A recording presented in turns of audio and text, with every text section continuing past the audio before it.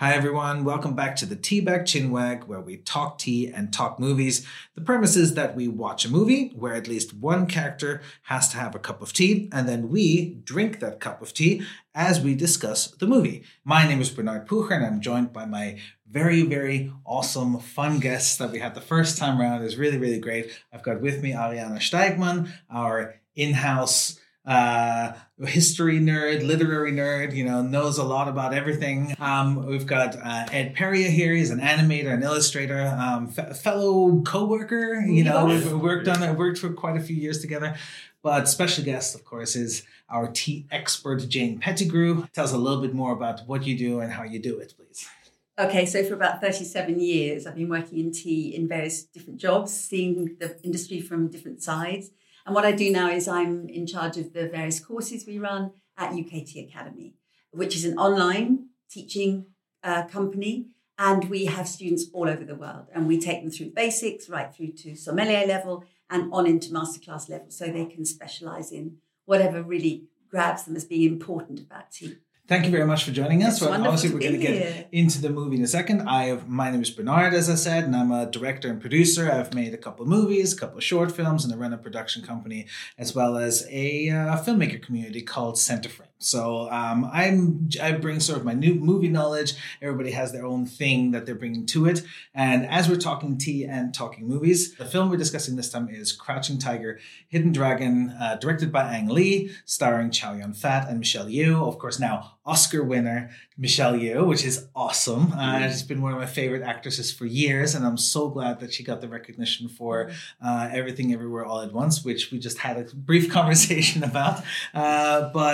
Of course, starring her and starring Chinese actress Zhang Ziyi, who is actually my favorite performer in this movie. I think she has the most complicated role to play, and she was very, very new to feature films at the time as well. So I think she knocked it out of the park with this movie. So let's get into the broad strokes of this film for a second. Forgot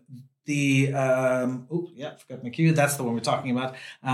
Let's talk into the broad strokes of this movie. Ariana.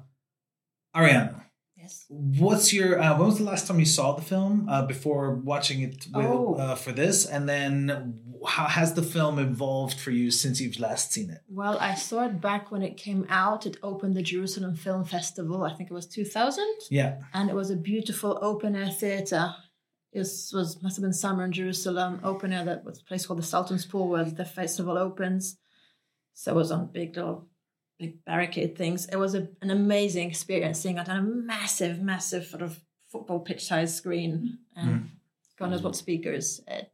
I must have seen it since sort of on television or something. I don't remember exactly how or when, but I think I have. And again, and how does it feel by comparison?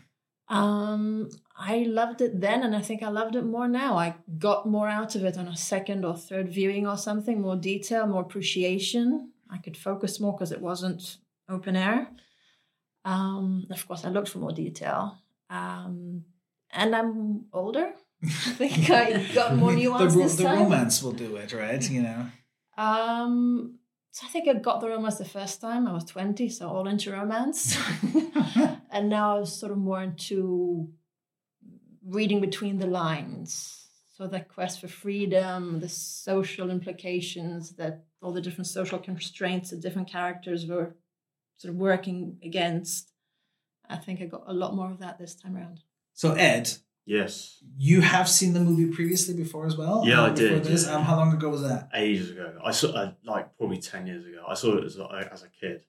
Right. I think my uncle was just like, look how cool these action sequences are. So that's all I really remembered of it was the action sort of thing. And how's it different for you now then? It was interesting for me. I loved the atmosphere. I think the shots were beautiful, and I think the history as well, like representing China in the 19th century. You don't see that often, and I like that. There was a calmness, even though it was violent. Even the violence was almost calm. It was odd. Mm-hmm. But as someone, I think I watch a lot of like anime, and I watch a lot of like stuff like that. And for me, the action was a bit silly. It felt like like a musical. That's what it felt like. Like when they had an emotional response to each other, the response was to fight. But really it was about releasing their emotions. So it was like a musical. It was like, and now we dance. That's interesting. And that's what it felt like. And I was like, what? like Michelle Yeoh having an argument with the girl. Yeah. It's like they're having a disagreement, but their reaction is to fight with every single sword and anything they found. I was like, what? Why? That doesn't even make sense. Yeah. I liked a lot of it and really didn't get a lot of it. Right. And I wouldn't watch it again. Right. Okay. So very, very mixed feelings. About big time mixed. Right. Interesting. Jane, I know we've talked previously that this was not, pardon the pun, your cup of tea. What are your thoughts on it? Like, are there parts that you find are redemptive to you, things that you did like? It's really hard to say. I hadn't seen it before watching it for this program. It's really nice to hear Ed saying that, some of it you didn't quite get either, because I felt quite confused about who people were. Right. The fights, I thought, how do they do this? How do they film these sequences without killing each other?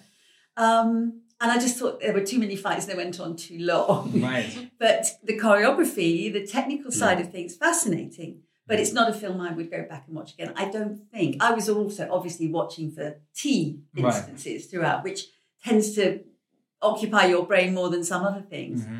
I did like the look of it. I have to say it was very dark. The nighttime scenes are really quite magical, I think. Yeah. Mm. And then you get the fights at the top of a bamboo tree or whatever. Yeah. And I thought, this is 1 minute you're on the ground, then it just dissolves into complete fantasy. And so...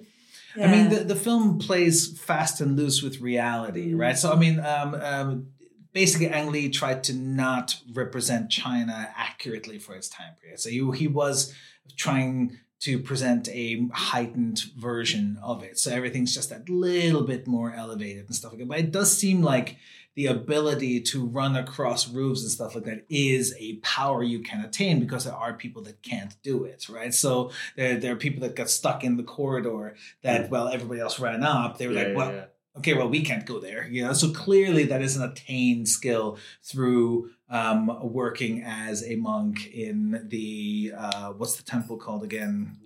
A Wudan temple, exactly. So it's clearly it's a craft you learn. It's a skill you learn. It's something you acquire. It comes with power, and you could tell the difference in stillness between the most powerful character, who is Li Mubai, and everybody else who's still learning and training, and how much more balance he has standing upon the bamboo tree versus even Michelle Yeoh's character or Zhang Ziyi's character, that they just are not as in tune with their inner stillness, and I think that's sort of where that balance comes. But even I only got that with the third viewing. You know what I mean? So the first time I saw it, I got none of these things. The only thing that I got was Li Mubai wants to retire. He wants to be with the woman he can't be with, and then he dies. Pardon the spoilers. There's some spoilers, but the film's 20-something years old. You should watch it by now. But that's that. I got the bare bones basics of that, but I agree with you. I mean, I'm still struggling to remember people's names, but at least the film does do a good job in at least moving the story forward. It doesn't linger too long on things, which I do like, except for in one instance, and we'll talk about that in a little bit. But let me just play a quick clip just to revive everybody's memory, and then we'll talk about the tea afterwards, because tea actually plays a really, really important part in this film. It's actually an Ang Lee trope to have tea in his movies and make them important character things. So we'll discuss this in a bit. Okay, so this scene is actually really, really crucial when it comes to the tea that's in it, because it reveals two things. One, it reveals that she didn't know that her master, Jade Fox, actually killed the policeman. So this is news to her. So she didn't know that. But also she reveals her skills and the ruse that obviously Michelle Yeoh's character already knew is now up. You know what I mean? So she revealed her skill set by catching the teapot, and basically said, yeah, okay, it's me. I now need to return it. So basically, very, very crucial character moment for our main characters in this, and tea plays a big part of that. So let's talk about that tea. Jane, please enlighten us a little bit about what kind of tea we're talking about, what kind of period we're talking about. And you had some very interesting things to discuss for the ritual of the whole thing. Very often during the film, we see these covered cups. This is called a gaiwan. And in China, they use it either to brew tea and pour into little bowls for whoever is there to drink. But also you actually drink from this, and that's what we saw in the film. So this is a 3-part drinking cup. The lid represents the sky, the saucer represents the earth, and the bowl in the middle represents humanity, man, life, etc.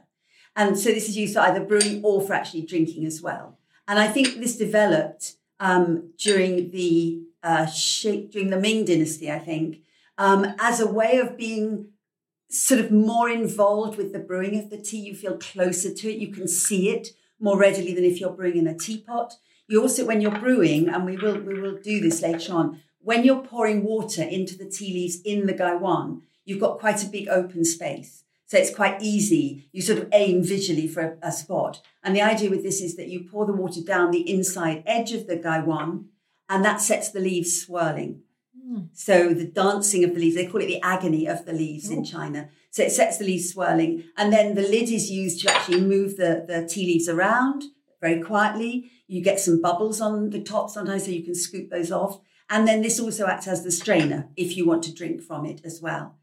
Once you've finished, the leaves are still in the gaiwan. Once you finish, you actually just add more water. So the whole thing here that I've got all these pieces of equipment is because when you brew tea properly like this in China, it is called the Gongfu brewing style, which is the same stem in the word as Gongfu fighting or martial arts, etc. So very closely tied up. It means to do something that you've worked hard at and carry out with great skill. And when you sit with a real tea master, I'm not particularly practiced at this, but when you sit with them, they are brewing constantly and pouring the tea out for the different people, topping up your bowls, and they are then brewing more tea. So it's an almost constant, almost a choreography of hands and arms that keeps this brewing. So you want to know about the tea as well? Yeah, please. So this is an important tea. It's one of China's most well-known green teas. It's called Longjing, which means dragon well. It's made in the Westlake area in Zhejiang province, which is just coming through to Hangzhou on the coast. And the whole area is surrounding this huge lake, which means that the air is very humid. That's absolutely perfect for the tea bushes. And this is one of those teas that is only picked in the spring. Once you've picked your spring harvest, they do something else. They don't try to pick the tea going on through the season because it loses its quality. The importance of the spring pick, and we usually call this a pre-Xingming tea, Xingming being the Festival of Pure Light or Tomb Sweeping Day on the 4th or 5th of April. It's very, very important in China. But it also marks the time when the rains begin to come. So if you're picking tea when it's not really very wet yet and there's not much warmth from the sun, the tea grows very, very slowly. And that means that it actually has time on the plant to get all the flavour into it in a much more concentrated way. It's very special.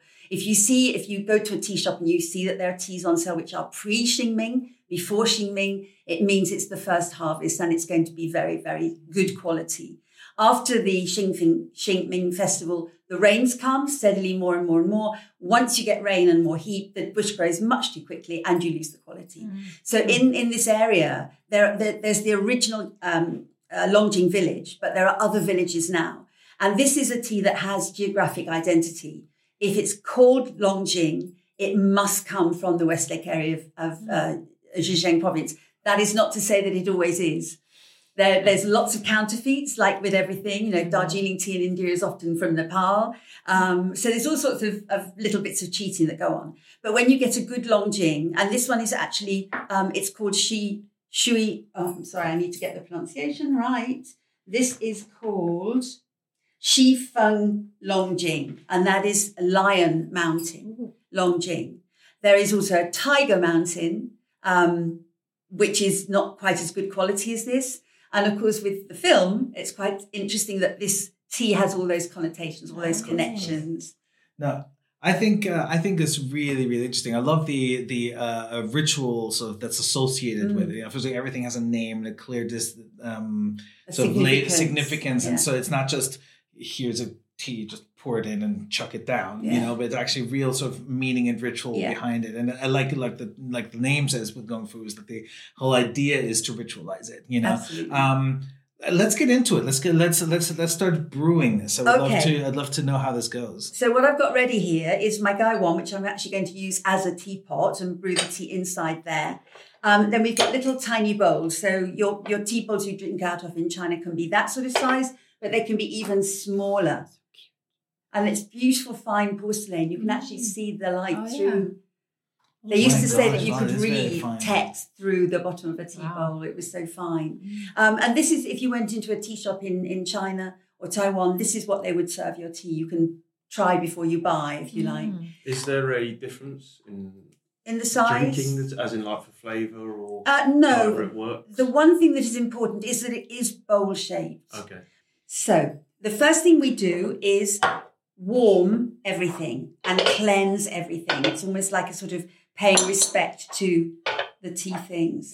So I'm going to first fill my gaiwan, and normally we would just pour it down the inside edge like that. And that's going to warm the gaiwan, but then I'm not going to use that water for brewing. It's going to go into the jug to heat the jug and cleanse the jug. And then I'm going to use that same water to heat the little tea bowls.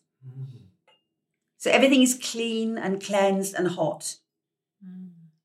Interesting. Okay. So while the bowls will get cold very, very quickly. They do. They're open, so they do cool down. So we leave those with the water in for the moment, and we're then going to put the tea. Just make sure I've got no water left in there.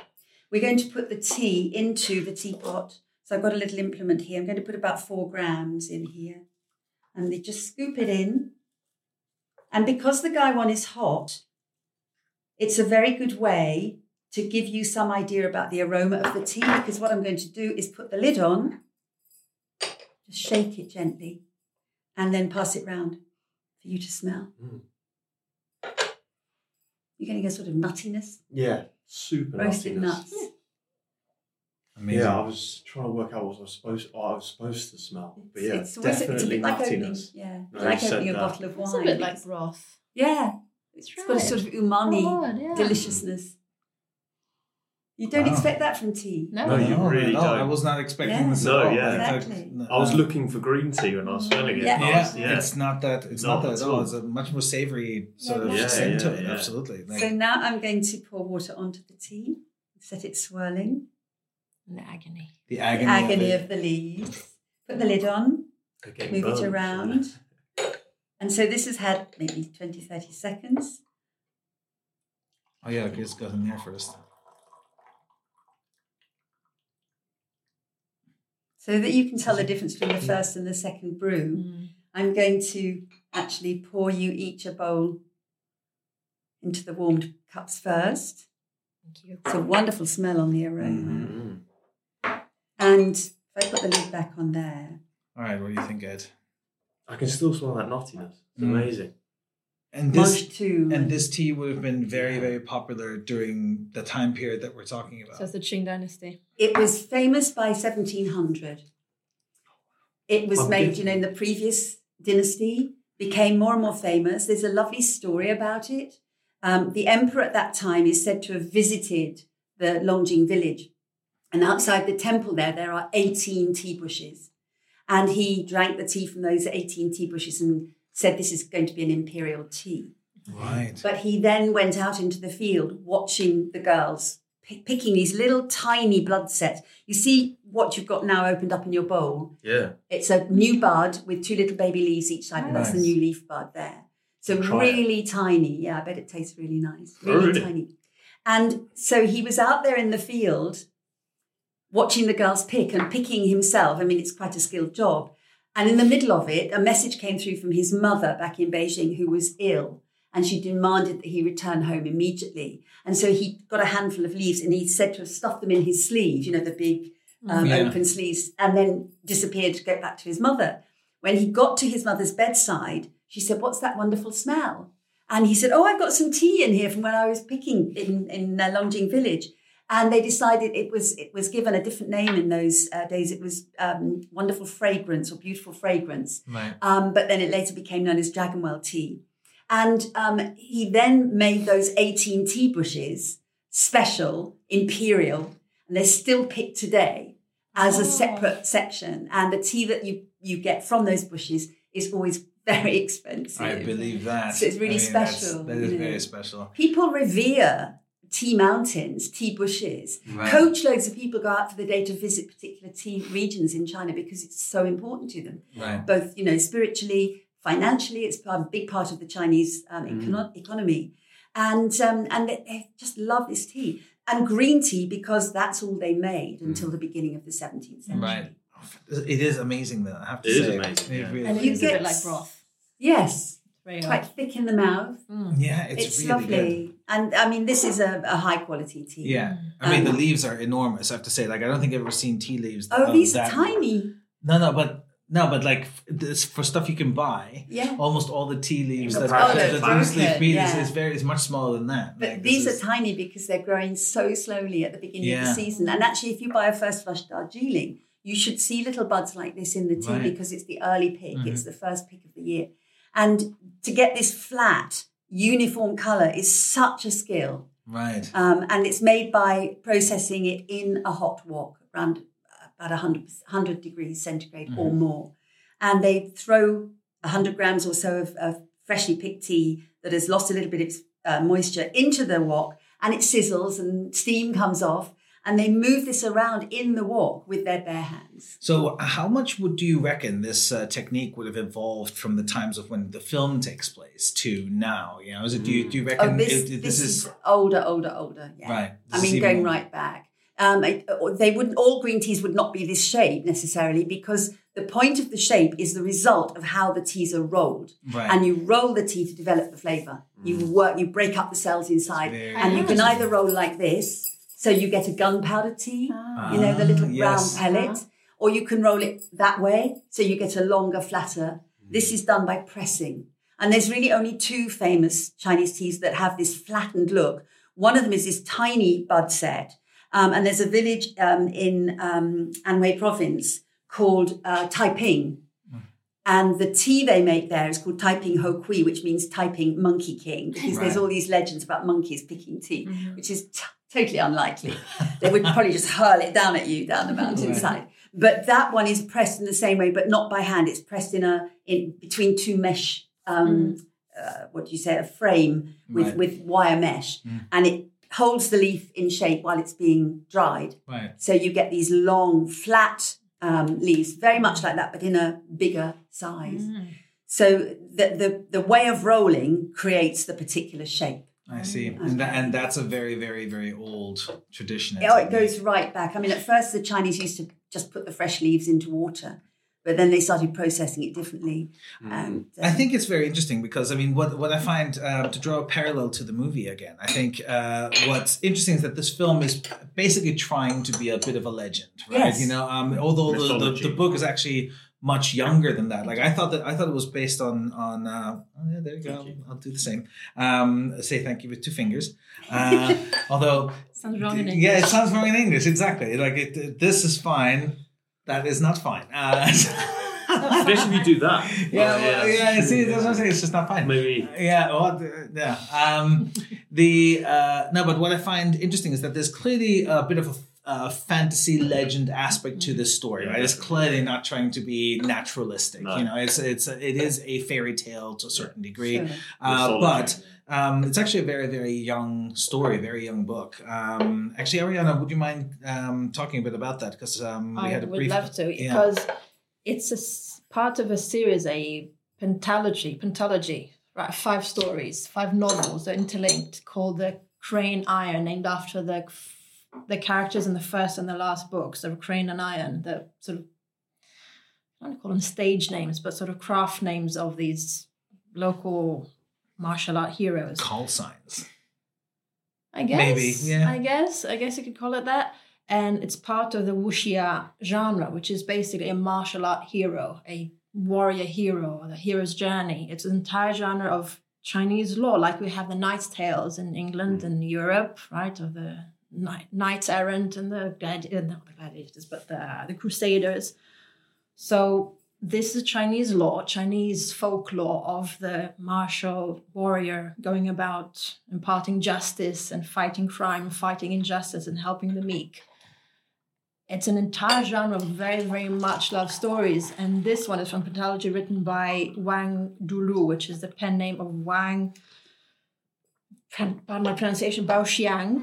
We have to apologize for our pronunciations on the show. By the way, we're trying really hard, but it's we're gonna get things wrong. So feel free to let us know what we got wrong, and we'll do our best to say it better next time around. Yeah. But it's not that easy sometimes to get the correct pronunciation. So he wrote a lot. He was a very prolific writer. He wrote sci-fi and adventure stories and fantasies, and this is part of it when he tried his hand on this very, very popular genre and did very well. Nobody knows exactly how much he wrote. Anything from 20, 30 to 50, 60 novels and short stories. I mean, these were written in 1940, 41. Right, so World War II era. Right? Yeah, it was published in a magazine as in segments. Very, very popular. And there were actually a few movie adaptations of Crouching Tiger or other parts of this pentalogy in Taiwan and Hong Kong in the 50s and 60s. But because he was in mainland China and these were in Hong Kong or Taiwan, they couldn't actually get in touch with him to get the rights, to get him to agree and sign an agreement and get credited for it. So you can tell from the stories, it is the stories from his pentalogy. But the names are different. He is not mentioned. Right. Because there's no way of getting in touch. We're talking about the Cultural Revolution. He would have been, I imagine, branded as a traitor for even engaging in that. So they did it. They sort of credited him posthumously much later, but not directly. I mean, I'm not sure how developed sort of copyrights was in China at the day anyway. It's basically the Chinese Western from the sound of it. I mean, it's very, very much a similar kind of like a Viking saga. Yeah, exactly. But you've got the lone warrior, journey, right? Exactly. We'll have them. Yeah, absolutely. Yeah. So Campbell, sort of traditional classic Campbell's hero myth in that sense. I think what I like about the story, and I really appreciate its simplicity. Right, it's actually on the face of it is a really, really simple story. But I think where people struggle with clarity. I mean, it doesn't help that for Western audiences it's subtitled, and then we aren't quite familiar with some of the transitions between things, and then suddenly a new character is introduced that we have to remember is the same person later. That makes it harder, no question. And certainly there could have been ways to try and be a bit more clear as to how we would have done it in Western cinema, But Ang Lee very, very deliberately tried to invoke Chinese cinema, tried to invoke that cinema with some Western sensibilities, So what we have are a mesh of the two worlds. The film was not made for Asian audiences. The film was very, very, very much made for Western audiences, which explains why Chow Yun-fat is in it, which explains why Michelle Yeoh is in it. Neither of them are Chinese, they're Chinese, but they're not mainland China, which is where the story is set. Chow Yun-fat is from Hong Kong. Didn't speak a word of Mandarin before he made this movie. Wow. Yeah, no, he learned it. He learned Mandarin for the film. And he learned martial arts. He's not a martial artist either. His native tongue. Cantonese. Oh, Cantonese. Yeah, exactly. So he's not Mandarin, and he hated speaking Mandarin, not because he hated the language, but because he knew sounded awful in it. You know what I mean? Like it is such a strong difference on that front. And what I think is very so he did. He one of the famous comments of his is that he did 21 takes just to get the language right. You know what I mean? Like this is such a struggle, to get it right. And even then, even after doing all those takes and trying to get it right, they redubbed his voice for the Chinese market Really? because his accent, because also Michelle Yeoh, she's Malay, so therefore she has a very strong accent. She doesn't speak Mandarin. You know what I mean? I mean, she spoke Mandarin for the movie, but Mandarin is not her native tongue. So therefore she had an accent, a very, very strong one, that was just a bit hard to listen to. I mean, it's just like if you had to have a British character and the guy tried to say British words and kept being American, sounding American, Dick Van Dyke. It is Dick Van Dyke. It is grating. I mean, if you're trying to take the movie seriously, I mean, with Mary Poppins, because of its charm, you can just about get away with it because it's charming. But this is a serious film. This is trying to be serious, and so therefore, they needed to redub it for the Asian market. But it wasn't made for the Asian market. The film was made, with Columbia Pictures and and they picked these two actors because of Hong Kong cinema. They were already well known in Western markets, and the film opened in Cannes. I think the film even opened in Cannes. So it was made for Western markets. It was made with that in mind, and they had Ang Lee as the director, who was the perfect sort of hybrid. In fact, the whole film was pitched as Sense and Sensibility, which he also directed with Kung Fu. I was just thinking about that. How his films are so different. Oh no, he's one of those directors that's one of the masters of transition between genres. I think. Did he do Remains of the Day as well? Is that him? I don't know actually at the top of my head. Anthony Hopkins and Emma Thompson. I don't know at the moment. But what he did do Brokeback Mountain. Mm-hmm. And he did Brokeback Mountain. He did one of my favorite movies, The Ice Storm. It's also from exactly. No, he did most recently. He did Life of Pi, which is very good. So yes, he has quite the range. He's made a couple movies that were less successful. I admire him for trying. The first version of the Hulk. It's not necessarily the first version. There are other Hulk films before that, but so the first big studio, big budget comic book Hulk movie, he tried that. It had mixed results, I would say, but at the time, actually quite enjoyed watching it. I do think the film has things that hold up well and that were very interesting decisions. Made a very, very deliberate decision in the Hulk to have actual comic book panels, which is a very ballsy thing to do, to make a comic book movie. Go straight up comic book panels. Let's put them into.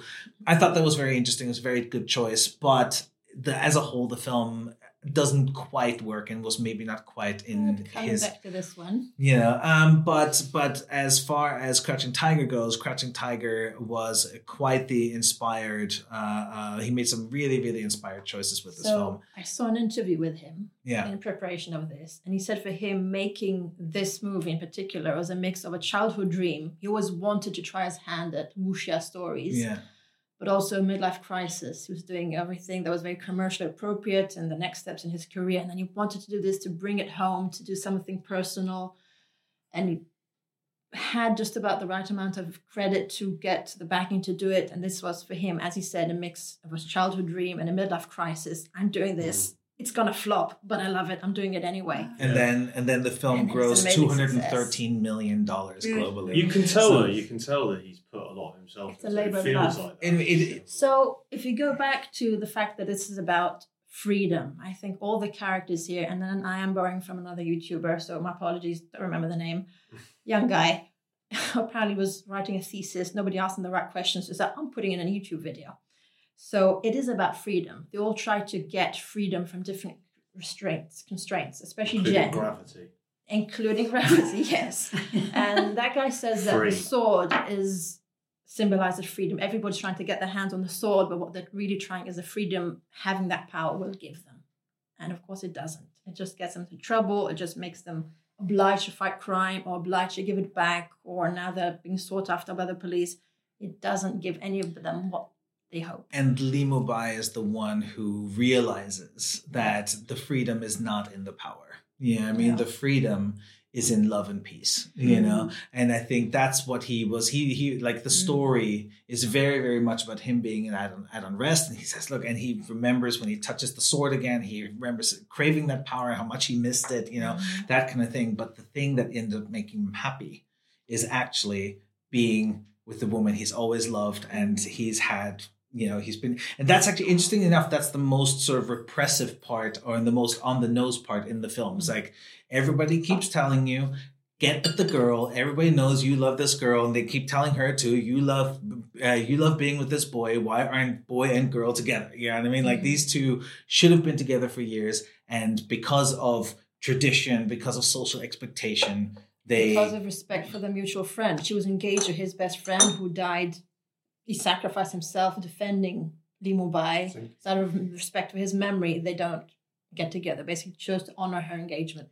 Which segues perfectly into the next tea scene, where they don't drink from this. I would love to find out more about this part, actually. Let's take a look. So, as you can see, another crucial sort of moment with T in this film, where he finally clearly reveals to her how he feels, even though they both know it, but the title's in this scene, the entire metaphor and intention of it is in this scene, and they drink tea. So it is such a crucial part to this narrative, which I find is an interesting thing that Ang Lee does, that somehow these character moments are linked to tea. And I'm not sure how conscious he does this, I don't know how consciously he does this. I always wonder whether he, like Martin Scorsese, has his religious iconography that he puts into important moments in his films that delineate certain character choices and what they're struggling with, blah, blah. I wonder if this is part of his language, his cinematic language that he does consciously or even unconsciously. Does this. And obviously the writers play into that and things like that. But this is such a clear moment, of the film. And that ties into tea, just like the way we saw earlier that reveals certain characters, and even the next scene that we're going to show afterwards. It's a very still moment too, isn't it? There's nothing disturbing or distracting your attention. It's so calm. Absolutely, exactly. It's there's something when you were saying about the unconscious using tea in those character moments. There is something that's about the whole preparation of tea like this. And especially for everyone that you're then giving it to, there's like a feeling of care, isn't there? There's a feeling of community. And even the ritual, it's very like calming, relaxing. It's almost like a beat in your life. It's like a stop, and then you continue. And there is something quite beautiful about that. And I guess maybe that is the unconscious. I think there's a very interesting sort of duality to the whole thing. And hear me out. Basically, both of our characters in this story are bound by tradition, and tradition is made up of rituals, very, very much so. These are the things you're supposed to do. And most traditions, and especially Chinese tradition, are made of very rigid rituals. This is how it's done, and thou shalt not deviate, and the big thing in this case is that he realizes that the tradition that he's been adhering to, this reverence of this is what I'm supposed to do, this is how things, has not brought him happiness. And his retirement, but on the one hand, his retirement is made with, sincerity, and he's like, I did it with the best intentions, and it's only brought us more trouble. But what it has really brought him is the courage to be happy. And the thing that he really wants, that is breaking from the tradition just a little bit, so he can have his moment of happiness, and as far as the movie goes, that is the only happiness he gets, because soon afterwards he passes away. Not much time passes before the conflict continues, and he's poisoned and he dies. And this is the only moment of happiness those two characters actually get. So he breaks from tradition to achieve his happiness, but pays the ultimate price for it, So there's certainly the power of ritual is given this kind of value. You break with tradition at your peril. You break with ritual at your peril. And I do think that is simultaneously a tragic thought that you are confined by this, but the ritual and tradition is what unites us all. So it certainly makes sense in sort of a mythological context that these are the structures that are in place, and this is what we follow, and this is what unites us, and everybody who breaks from that, the Jade Foxes of the world, who basically said, agent of chaos. Exactly, it's the agent of chaos. Why should women not be Wudan soldiers, Wudan pupils, and when we did try to be Wudan pupils, we were mistreated and blah, blah, blah. So the film paints her character, despite her being technically right. Why should women not be? And the film actually says... It's more than that. I mean, she's portrayed as a villain and completely in the wrong. She murdered his master, his teacher. She cheated her way into learning this craft, right? She stole the manual, stole the book, even though we learn later that she's illiterate, which is why she needed Jen. But she also says, he didn't teach me even after I slept with him. So he slept with her on a false promise that he would teach her the secrets of the martial art and then denied her. And any modern Western standard, she is the victim, he is the villain. Maybe murder wasn't the right way to go, but he definitely needs to be punished. She is the one who was cheated and he was the one to blame. But of course, tradition, Chinese patriarchy, she's the villain, he was the master, he was murdered, she's the murderess. That's it. Mm-hmm. But to modern eyes, you're suddenly going, wait a minute, she's not bad because she's intrinsically evil. She's angry and bitter because she was wrong. We should sympathize, but of course she's the bad person. She's also not very good looking. It's all that. And then she tries to corrupt that would have made it more interesting. If that was how Jade Fox was presented, then I would think the movie would be more interesting as the main antagonist. If you actually felt that from her, and we're torn. But like you said, she's just presented as like an evil witch. So she tells that, and you sort of have to pay attention and catch it. Yeah, it's not showing. I didn't notice it the first time I saw it. And I think that's the problem with the film. Actually, the film presents quite a few subtle layers, and even having Jen's character. Jen is her character name. Thanks for reminding me. Yes, the young one. Yeah. Even Jen's character, like the whole point is that she is not a man, and she has the capability to surpass the talents and skills of many of the men. And she needed a proper guidance. She needed the knowledge not to be a man. She needed the knowledge to do it properly. Mm-hmm. And she taught herself to be this good. And what she needs is now guidance to find balance. And Li Mubai is willing to offer that to her. Saying, I can give you this. I can I can guide you towards these things, But in this whole context of freedom, what she seeks is her own path, because what she's given is 3 paths that these are options that are given to her, but none of them are her choices. These are choices that were given to her. The first choice is, she's a woman. She has to marry. This is her job. That's all she's supposed to do. She clearly wants to break free from that. So when she has the chance to go to the desert and be with Lo, and spend the life with him, she rejects that, even though she enjoyed it. She rejects it, and no, actually he rejects her, says, look, you're not going to enjoy it here, blah, blah, blah. And there's certainly a moment that... Quite the reason. It's because her family are after her. And it's bad for him. It's bad for him and his people. Exactly. They'll never be left alone. They'll be on the run forever. Exactly. But he says, no, I will come and get you. I will establish myself and I will come and get you. And then he runs out of patience, like, no, blah, blah, blah. And of course she's due to be married. But then when she spends that time apart and she learns more and she studies more and she becomes as powerful as she is, suddenly that is not enough either. That can't possibly, his path is not my path anymore, And so Li Mubai then offers her another path.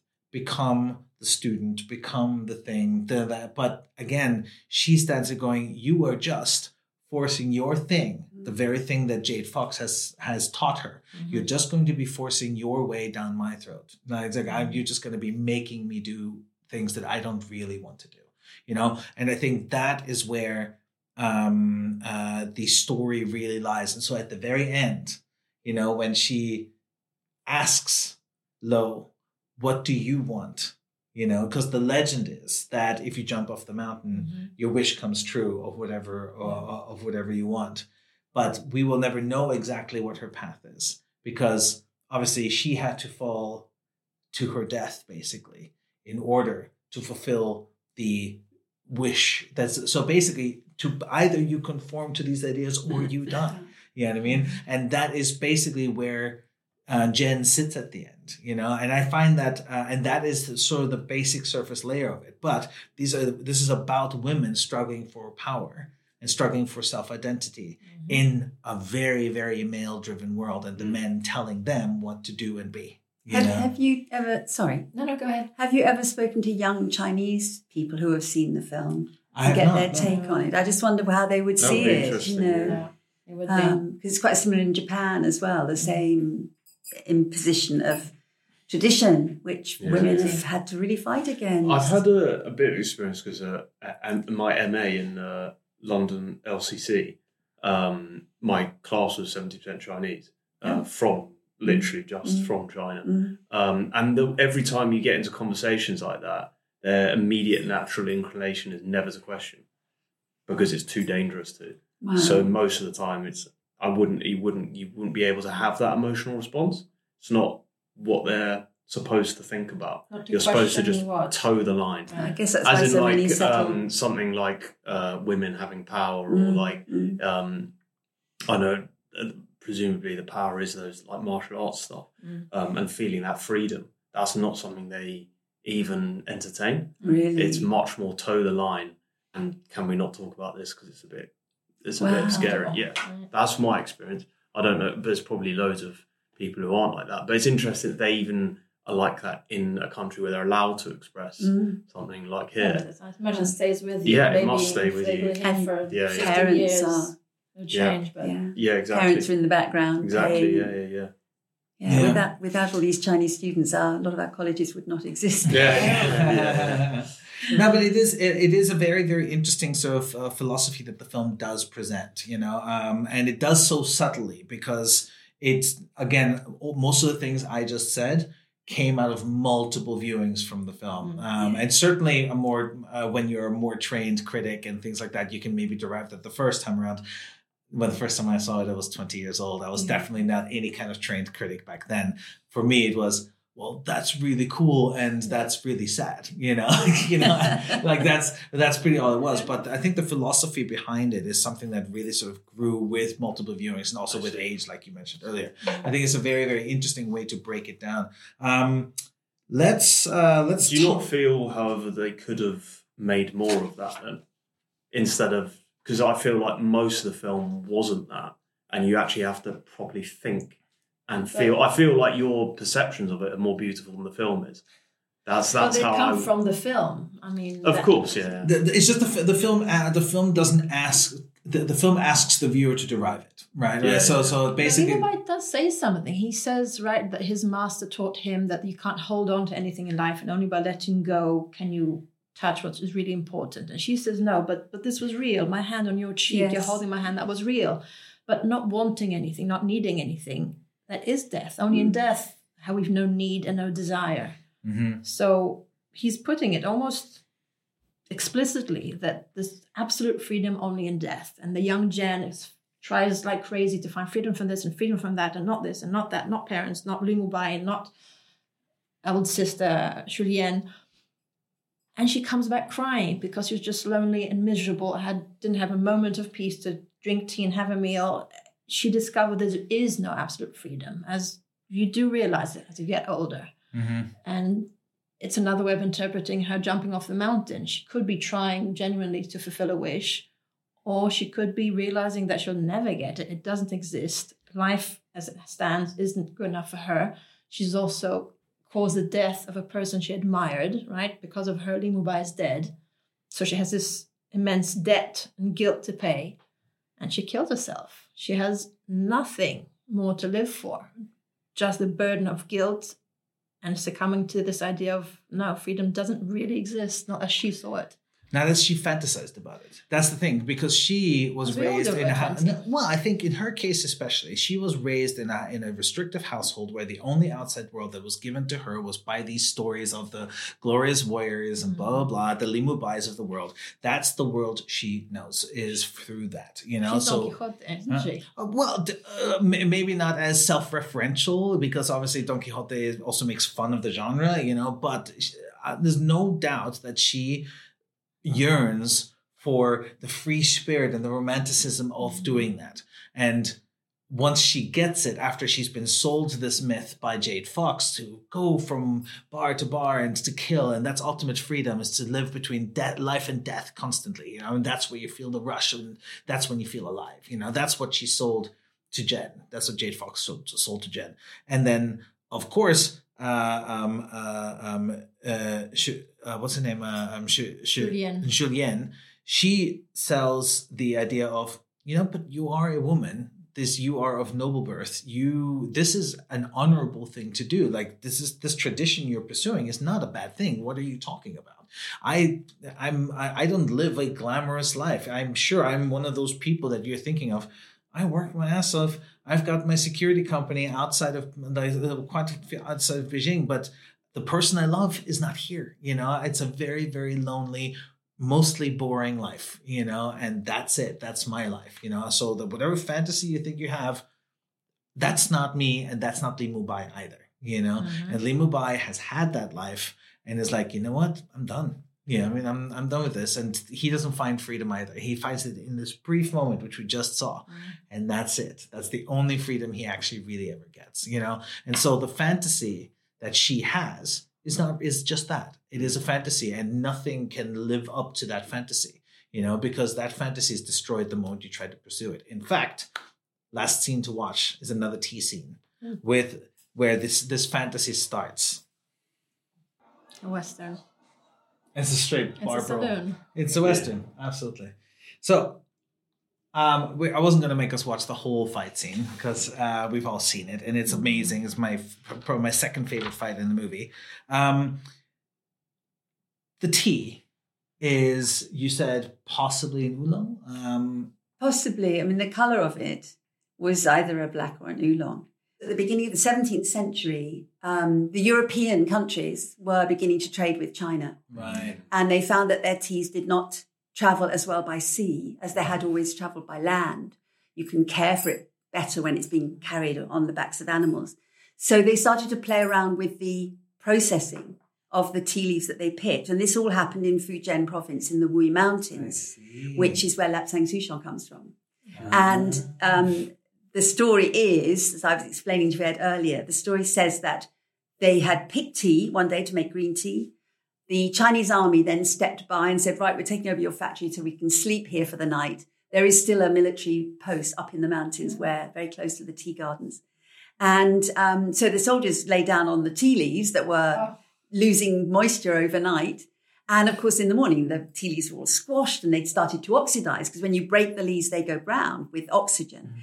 And also it smelled pretty bad because of these sweaty soldiers who slept all night there. And so somebody in the factory said, look, what are we going to do about getting rid of the smell? And this tea's begun to oxidize.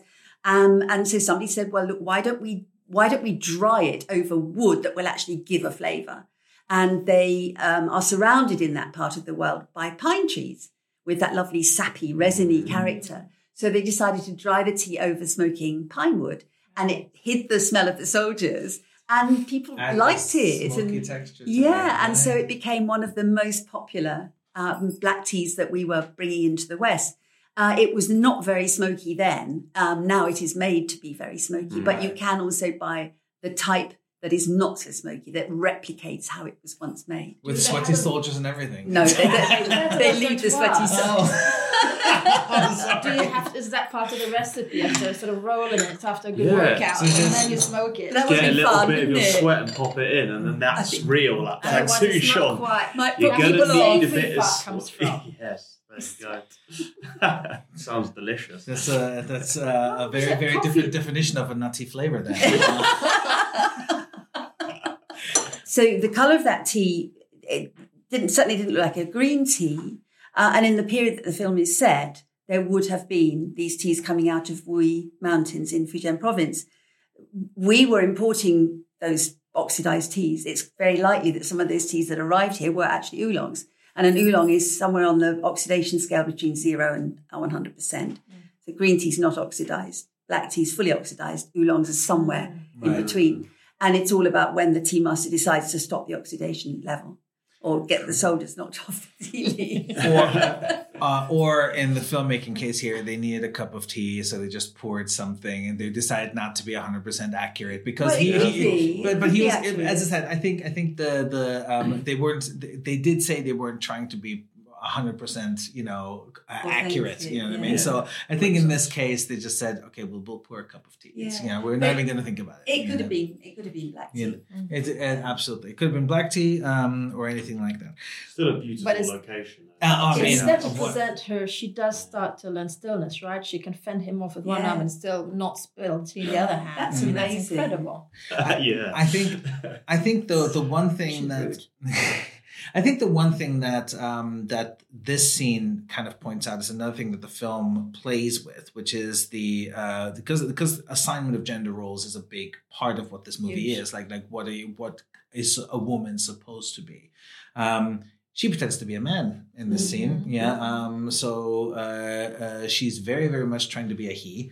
And what I like even more is that the man she's fighting pretends to be stronger than he is. You know what I mean? By having these calling himself Iron Arm, by actually cheating. You know what I mean? By deceiving his strength, by having these braces on his arm, and she calls him out, and it's like, "What kind of iron arm are you?" And then exactly, and so it's. I think I really, really enjoyed that little subtle dig at what kind of men these men with think these they names are. they take onto themselves, and the weapons exactly, carried. Size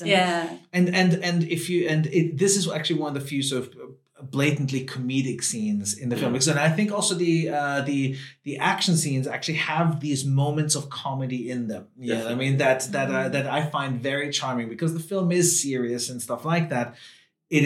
The comedy is found in the action scenes when they actually decide to be funny in those moments. And in this scene in particular, all the men are these helpless, goofy creatures that they're trying to fight her, and she just manhandles them. Pardon the pun here, actually, but that's basically what she does. She just completely obliterates them. There's one whole scene where this and all the faces all the guys pull when they're being hit, they're basically being slapped as if they were little boys. You know what I mean? And I find that a really fun kind of breakdown of what it means to be these kinds of strong men, and what does that really mean? And the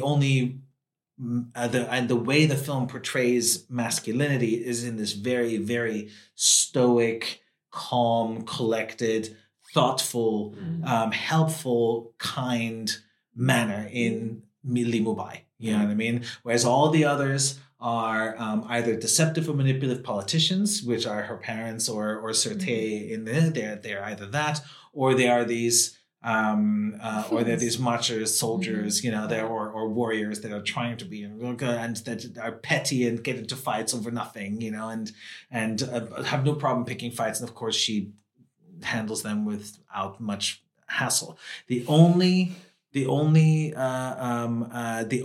righteous men in the story that are not Li Mubai or these warriors are the police officer who's basically trying to find Jade Fox, who ends up getting killed by Jade Fox, and the bodyguard who works for Certé, Bo, who basically ends up teaming up with the policeman's daughter. Yeah, I mean, exactly, because he dies, right? So those are the only two. So it's the only other righteous guy who's actually a decent guy, is trying to help, blah blah blah blah.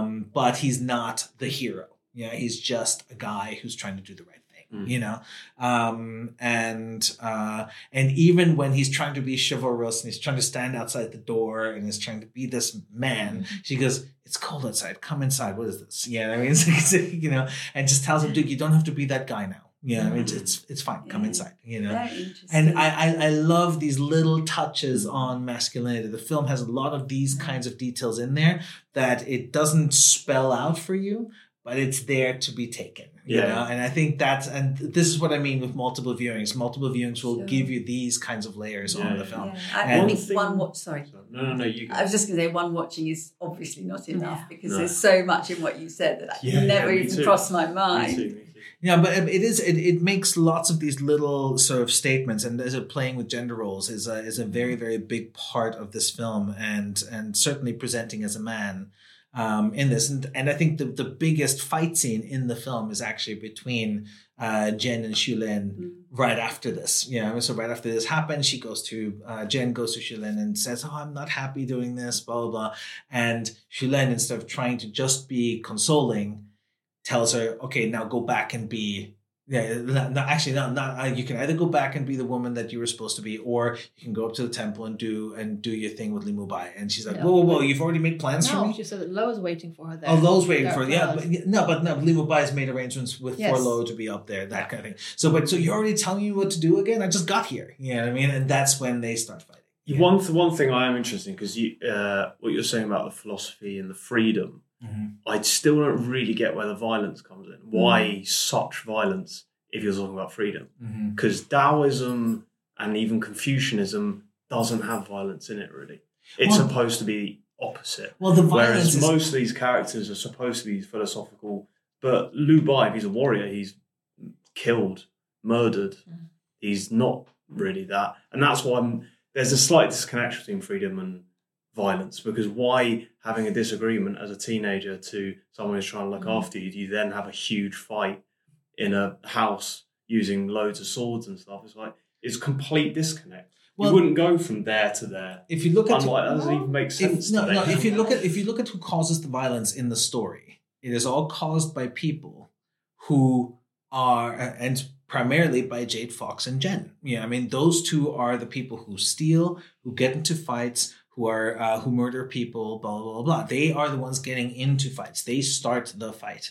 Xulin, who's a security officer, is trying to protect the peace. She's not trying to get into fights. She's stopping people who do, and Li Mubai is an elevated version of that by training and stuff like that. But even he, gets his, whatever wealth he has, which is not much, but is through the temple that he's part of and the order that he's part of. Like that's all that means, that reverie for him. But he doesn't go out and pick fights. Like he's training for violence. No, but he is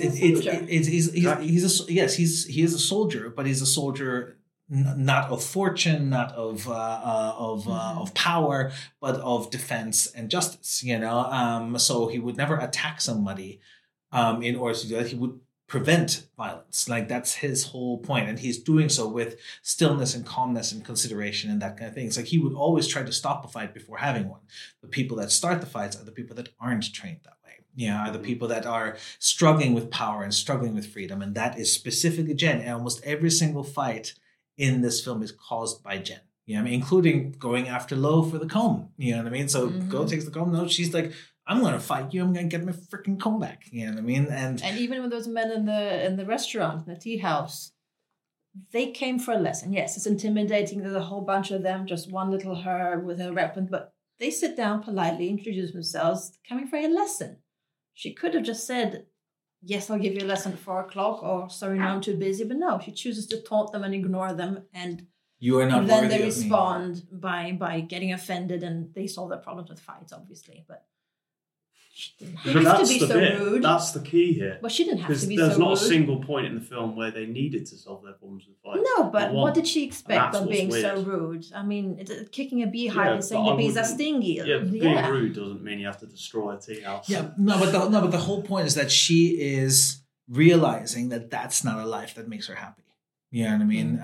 Like all her decisions have not made her happy so far, and the fantasy that she thought she was going to live out, is not bringing her happiness. And the one person that offers her the happiness is Li Mubai. It says you need the training in order to have it. But he himself is also not happy. Yeah. You know what I mean? And But just need to stop fighting, really. Yeah, but he realizes that through the fighting, the fighting has not made him happy. You know what I mean? The only thing that's made him happy is actually pursuing the person he's always loved. That's the philosophy of it. With the fighting, they're so extraordinary because they go on for a long time. The movement, is it speeded up? I don't know. It's incredibly. There is. I was gonna talk about that a little bit. But yes, please go ahead. But I just wonder whether we should see the fighting as a more symbolic of trouble between these different factions, rather than actually. Because if it was a real fight, it wouldn't go on so long, and someone would get killed or stabbed. No, I think that is what it is. Yeah. Right, yeah. No, absolutely. Actually, I wanted to talk a little bit about the mechanics, the filmmaking mechanics of the fighting, because all the action sequences were basically directed by Yuan Wu-ping. Yuan Wu-ping, probably to westernize, most famous for having done The Matrix. He was the guy that choreographed Keanu Reeves and all those guys to do that. And but in Hong Kong cinema, he was already well known for his really elaborate, beautifully choreographed and directed fight sequences. So his big splash came with Fist of Legend, which is with Jet Li, which is a fantastic movie. And actually, I hope we can make it onto this this podcast at some point, because it is genuinely great. It's actually a remake of Fist of Fury, which is a Bruce Lee film. You know what I mean? So it's a really, really good Bruce Lee movie that got remade. Normally, don't ever remake a Bruce Lee movie. It's going to go bad, but they remade this one and it's actually really, really good. It's from 1994. Highly recommend watching Fist of Legend. But he went on to do The Matrix and did Crouching Tiger, and he did Kill Bill as well. You know what I mean? So he's very, very well known for these beautifully made action choreographies. But Chow Yun-fat was not a martial artist. So he had to learn, aside from Mandarin, martial arts to do this movie. But then also, Zhang Ziyi was also not a martial artist. So even though she has some of the most amazing fight sequences in the film, not a martial artist, she's a dancer though. You know what I mean? And learning fight sequences in film and doing martial art, learning dance choreographies is practically the same thing. The routines and everything is not that different. So if you look, especially in the sequence, and you see her body movements, you will find a lot of dance moves. You know, a lot more, like the way her leg, like she has this final pose at the very end. After she's clobbered everybody, and she has this big sort of she swings her leg up high and blah blah, and these are super classic dance moves. You know, I mean, seriously. So you can really see how that came out, and she what was really nice about her being a dancer as opposed to a martial artist was that it made all her movements even more elegant and more smooth, and it really is very really well done. You know, and move like that. Exactly, and even that scene with the calligraphy, she stands there and just tucks her sleeve. It's really, really well done. And the funny thing is, she almost didn't get cast for the movie because she was not Ang Lee's first choice. Ang Lee actually wanted to hire. I want to get the name right, so give me 2 secs. Shu Qi, who was a Taiwanese, basically a very, very popular Taiwanese actress at the time, and Ang Lee wanted to hire her, but she was like, no, I don't want to do a kung fu movie. I'm not really that interested. And so they basically, but that would have been another person who does not speak Mandarin in the movie. And so by hiring Zhang Ziyi, they at least had one actor who's definitely Mandarin. My last factoid that I want to sort of present before we basically wrap up the show is I like checking out the scripts on some of these projects too, just to see like what the writing was and stuff like that. I don't necessarily read the whole thing, but in this case, I stumbled across something really, really, really awesome since you mentioned the action sequences, and that is a note at the beginning of the script of Crouching Tiger, Hidden Dragon, written by the producer, which basically said, all martial arts scenes here are underwritten, as they will be scripted and choreographed during pre-production in China. Rest assured that the production is aiming at the most entertaining, daring, and exquisite martial arts scenes ever filmed. Well, I think they achieved it. So this was deliberately decided. So basically, anybody reading this.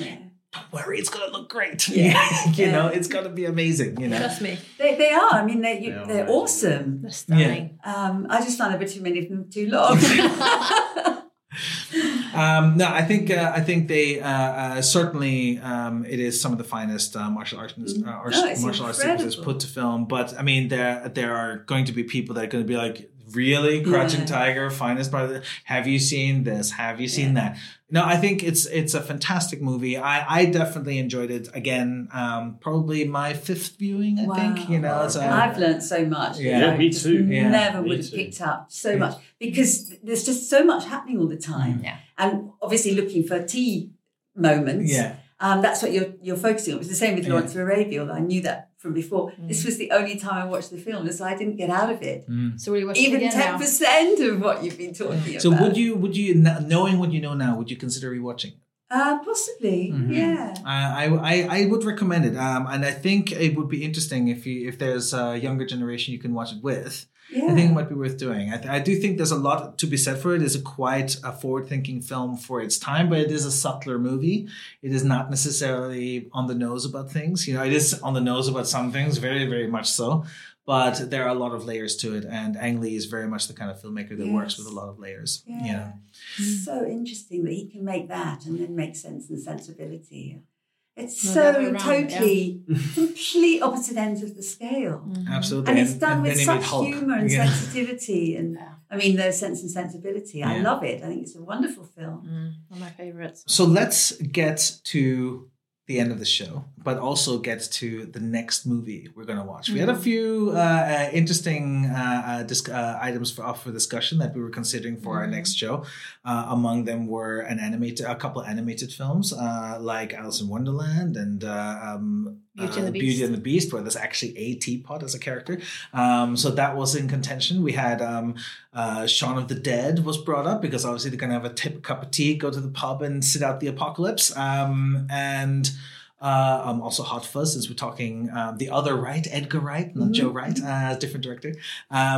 But I think we ultimately landed on Invictus because the tea is the thing that ended up taking it over, I think, for us. You know, it's like South African tea, and I think we're going to do Robos, right? Robos, absolutely. So I'm really looking forward to it. And it is a film I've also not seen. I have not seen this film yet, and I'm a big Clint Eastwood fan. I love his movies. I think he's a better director than he was an actor. Yeah. So no, it's true. I mean, I like his acting. Of course I do, but Clint Eastwood plays Clint Eastwood. I mean, that's what he does. That's what I love him for. There isn't a lot of acting in it. But his he's a very laid back director, isn't he? But it's exactly. No, well, he do what you want to do. Very economical. I think because Damon said sort of he wanted another take of one of the scenes. Next episode. Why? Hold on. Next episode. No. No doubt. That's true. It is for the next episode to be discussed. But as a Clint Eastwood, obviously, is a fantastic director. He has directed one of my favorite movies, in $1 Million Baby. And so I can't wait to watch this one. And of course, Morgan Freeman's in it. Matt Damon's in it. So, you know, a whole lot of non-South Africans playing South Africans, you know, but that's Hollywood. Here we are again, you know, another film with not the people in it. But I'm sure it's fine. I'm sure it's a good film. Great. No, but I'm looking forward to it. Invictus is our next one, and with some Robust tea. So thank you very much for listening. Be sure to check out the UKT Academy if you're interested in the tea courses and everything that Jane has to say. Make sure you check out. Do you have an Instagram profile? I do. Yes, please mention your Instagram profile, Ed. It was Ed Perrier. Ed Perrier with a Y, no right? Space. Yeah, with a Y. Yeah. Not like Perrier. Not like Perrier, but with Perrier. Yeah. And Ariana, do you have anything you'd like to plug? Nope. Well, Ariana works together with me at Centerframe, which is a filmmaking community which is helping us put this together, this whole podcast. So yeah, brought to you by Centerframe, a community for filmmakers where we network and collaborate, fund films and help get them seen. Make sure you go to centerframe.com so you can sign up and become a member. So thank you very much to everyone for coming. I absolutely enjoyed this episode. This was so great, and I loved the Gongfu tea. I have to say it was so much more than I thought it would be. Yeah. And I recommend everybody at home try to do the same thing. Check out Gongfu tea. Check out the whole ritual that goes with it, and let us know what you think. I'd love to hear about what your thoughts on this whole thing is, and if you have anything you'd like to add to the whole thing. Thank you very much for listening. We will see you next time with Invictus.